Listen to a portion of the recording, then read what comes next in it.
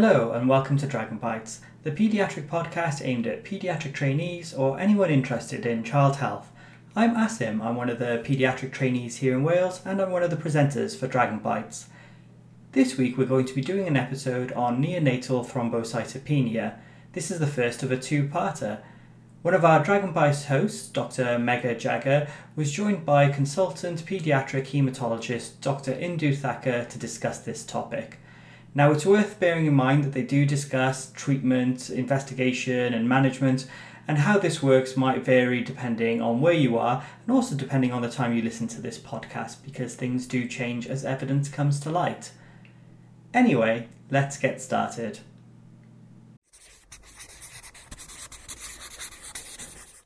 Hello and welcome to Dragon Bites, the pediatric podcast aimed at pediatric trainees and anyone interested in child health. I am Megha, one of the pediatric trainees in Wales and also a presenter of Dragon Bites.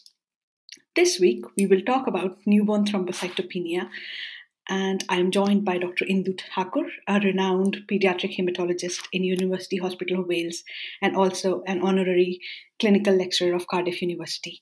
Welcome, Indu. Thank you for joining us today. Thanks for inviting me. To begin with, I would like to ask you a basic question. What is thrombocytopenia? So, thrombocytopenia, by definition, is a platelet count lower than normal. And some people may be under the assumption that if it's a preterm baby, then they're allowed to have low platelet counts. And that's not true, because fetal studies have demonstrated that by the second trimester, fetuses have platelet counts of 150 or above.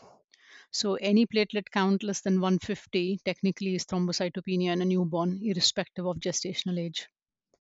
Okay, that is interesting to know that the normal platelets threshold for a neonate, a preterm neonate, a term neonate, and adults is all the same. Yeah. So let's start with the case then. It is a hypothetical case. Say we have a 2-day-old term baby who had a full blood count done as part of workup for neonatal jaundice and was noted to have isolated thrombocytopenia with a platelet count of 90. What specific history is important to be explored here?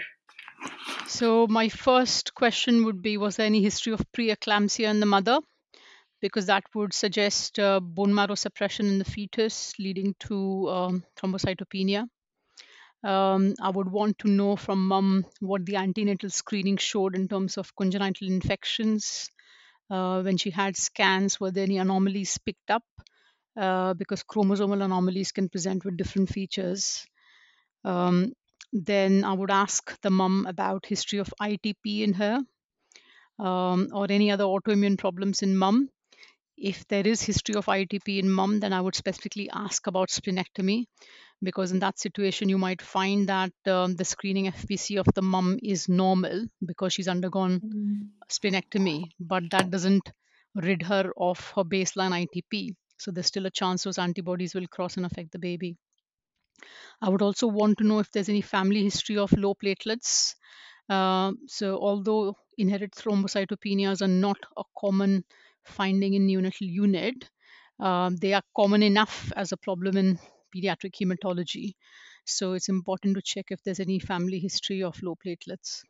Very interesting. The very interesting point was about splenectomy in ITP mums, because the antibodies are still there, but mom's platelets are normal. So we should not assume that baby's platelets will be normal based on mom's platelets. And followed by history, if we move on to the examination, then what are the specific features in examination that we are looking for? So again, signs of sepsis. So always think acquired causes first. And again, infections are one of the commonest problems we see, because mom may be harboring group B streptococcus, and that may give rise to an early onset thrombocytopenia because of consumption. So I would look for signs of sepsis in the baby.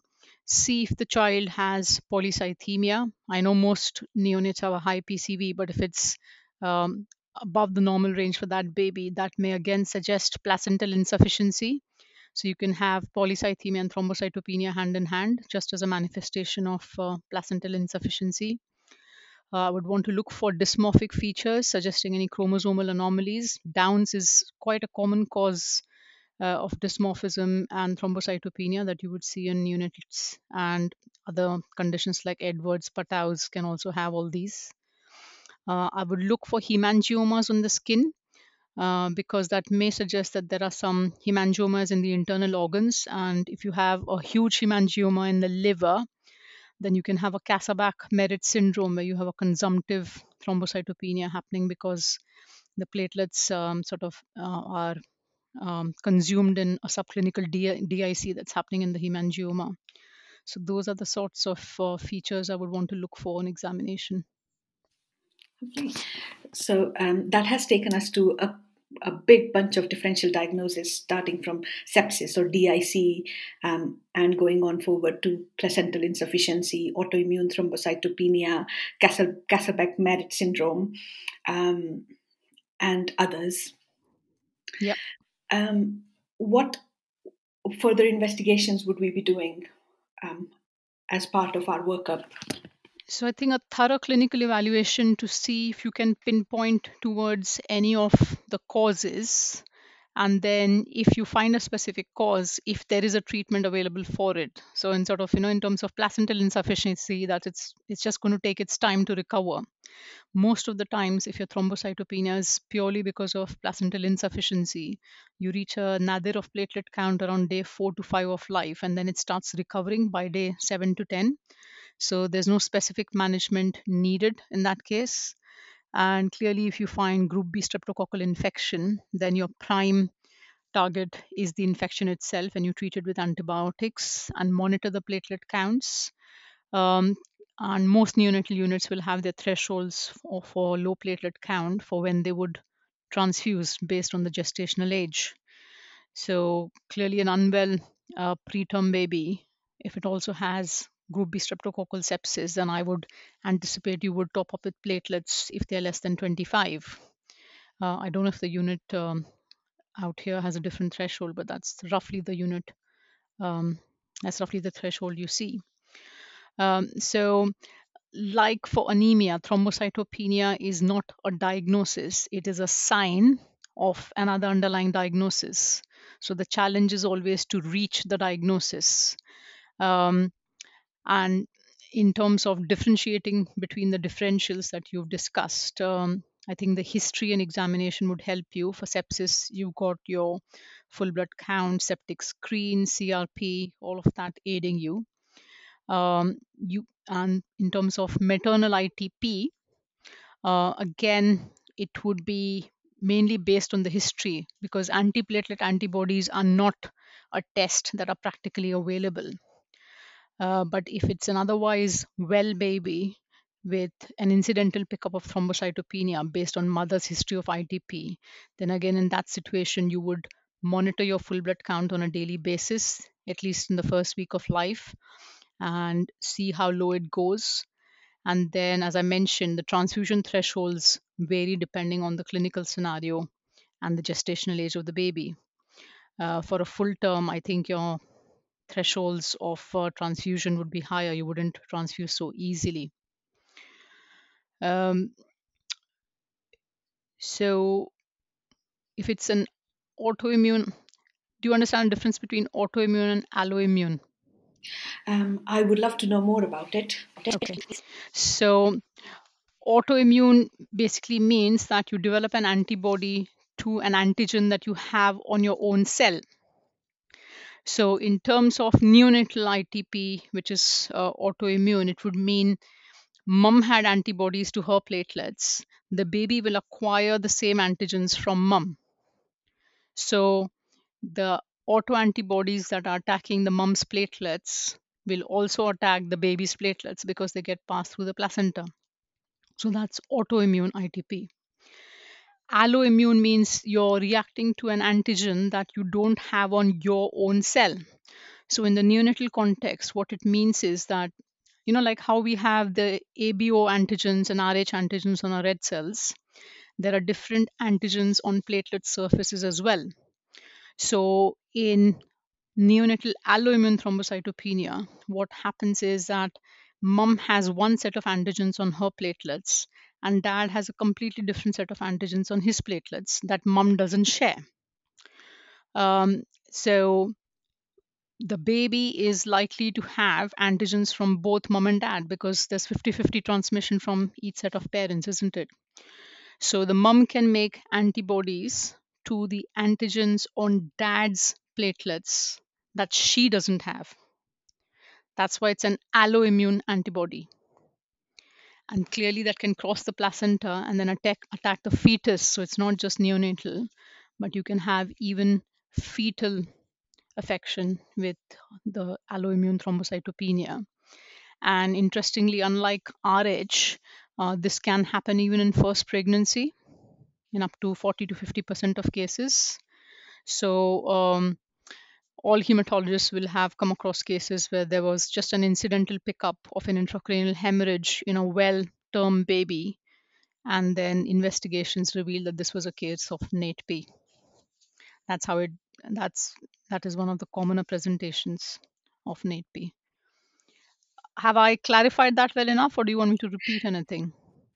Yes, no, I think that is easy to understand now that you've explained it. That autoimmune thrombocytopenia means that mum has antibodies against her own antigens, which get transferred down to the baby. And alloimmune thrombocytopenia means mum has developed antibodies to the antigens that mum did not have in herself, but the baby has got those antigens from dad, and hence when mum develops the antibodies, they get transferred to the through placenta, affecting the baby. Correct. So say that we repeat the full blood count again in 24 hours time, and it it follows a pattern where it reduces further, and then in a couple of days time it comes back to normal. The baby has remained clinically well, and there were no signs of infection. We have also tested the baby for sepsis, and the septic screen was negative. Which now, correct me if I'm wrong, the common differentials that come to our mind now are placental insufficiency and autoimmune thrombocytopenia, because after reaching a nadir, the platelets have now come back up. Yeah, probably placental insufficiency more likely, because with autoimmune thrombocytopenia, they can actually linger, the antibodies can linger in your system for up to 12 weeks. So you would see that the platelet count comes up a bit. It doesn't normalize, but it can stay at that level for weeks. That's more like an autoimmune thrombocytopenia situation. So if the platelets recover, it's more likely to be placental insufficiency. Are there cases, do we see many cases with placental insufficiency where we have to transfuse platelets? Very unlikely. Okay. And once the baby's out of that insufficiency situation and getting enough nutrients and enough blood supply in his or her body parts, the cause has been taken away, and hence why the bone marrow starts producing the megakaryocytes. Yeah. Does that? Lovely. Now, coming down to autoimmune thrombocytopenia, then, I think you have explained the pathophysiology very well. It is maternal antibodies against maternal antigens that get passed on to the baby. How long does the nadir take to be achieved in most cases? So the nadir of platelet count would be reached within a week, and you might see a mild recovery. So you may not need to transfuse this patient at all. More often than not, it's a case of doing a daily platelet count in the first week of life, and you'll see the drop by day 4 5 at the lowest. So let's say your case presented with a count of 90, and you may drop down to maybe 60 50, but then by day 7 10 it's coming up to 90 again, and you may see that it persists at this level of 90 for 3 to 4 months, but the baby is well, thriving, gaining milestones, feeding, everything is going as expected. And it's just that the platelet count stays low. And once the maternal antibodies get cleared from the system, say by 6 months, you would expect their platelet count to have normalized. In such cases, if the platelet count is not going less than 50, so there is no need to transfuse and there is no bleeding externally or internally that we have noted. Is it safe to discharge the baby and do the full blood counts as an outpatient? And when would we refer the baby to a hematologist in such cases? Would we ever need to? If you had to intervene in any other way, let's say, your nadir fell to, say, 25, then that would make us uncomfortable, isn't it? In which case, we would give this baby IVIG, and total dose is 2 grams per kilogram, and you can do it either as 1 gram per kilogram over 2 days, or you can do 0.5 per kilogram over 4 days. So if you land up having to treat the baby with IVIG for autoimmune thrombocytopenia, then that would be a good reason to refer to hematology. If the count sort of stays at around 90, and there are no other reasons you could identify, and we're pretty confident this is autoimmune thrombocytopenia, the baby doesn't really need to see a pediatric hematologist. Okay. If we are suspecting autoimmune thrombocytopenia in a baby, would mom always have low platelets or a history of ITP? You should have, and the reason for saying that is if you don't get a history and then you're not 100% confident that this is autoimmune, in which case that would change your decision whether or not this patient needs to see a hematologist. So if there's any doubt, then clearly the patient needs to be seen by a hematologist to ensure all the other differentials are covered as well, and we investigate. Is there a specific investigation for autoimmune thrombocytopenia? No. As I mentioned, no one actually does antiplatelet antibodies. As in adults with ITP, adults and children with ITP, we have these new recombinant thromboplastin type factors that we can give. Is there a role in neonates as well? No one has investigated this so far. I've only come across one report of romiplostim being used in a neonate for an immune thrombocytopenia. The commonest one we use is L-Trombopag, which is an oral tablet. It's not available in suspension form. You can't crush the tablets and put it in anything else. And there are dietary restrictions around it. You can't have dairy or calcium containing products 4 hours prior to meals and 2 hours after meals. So clearly, it just rules it out for a neonate, isn't it? Because they're predominantly milk fed. So L-Trombopag, for that reason, can't be used even if it is effective because of these considerations. Romiplostim is a subcutaneous injection given once a week, but it hasn't been trialed in this setting yet. In fact, when I was speaking to a representative from the pharmaceutical that produces romiplostim, I did suggest to them that they should consider running trials in this setting. But no, so far we don't have any evidence and there are no trials. There's only one case report I've come across. Okay, interesting. Thank you.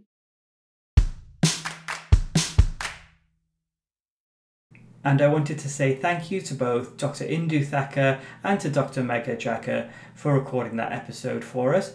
Join us again next week for the second half of this episode. Thank you for listening to Dragon Bites.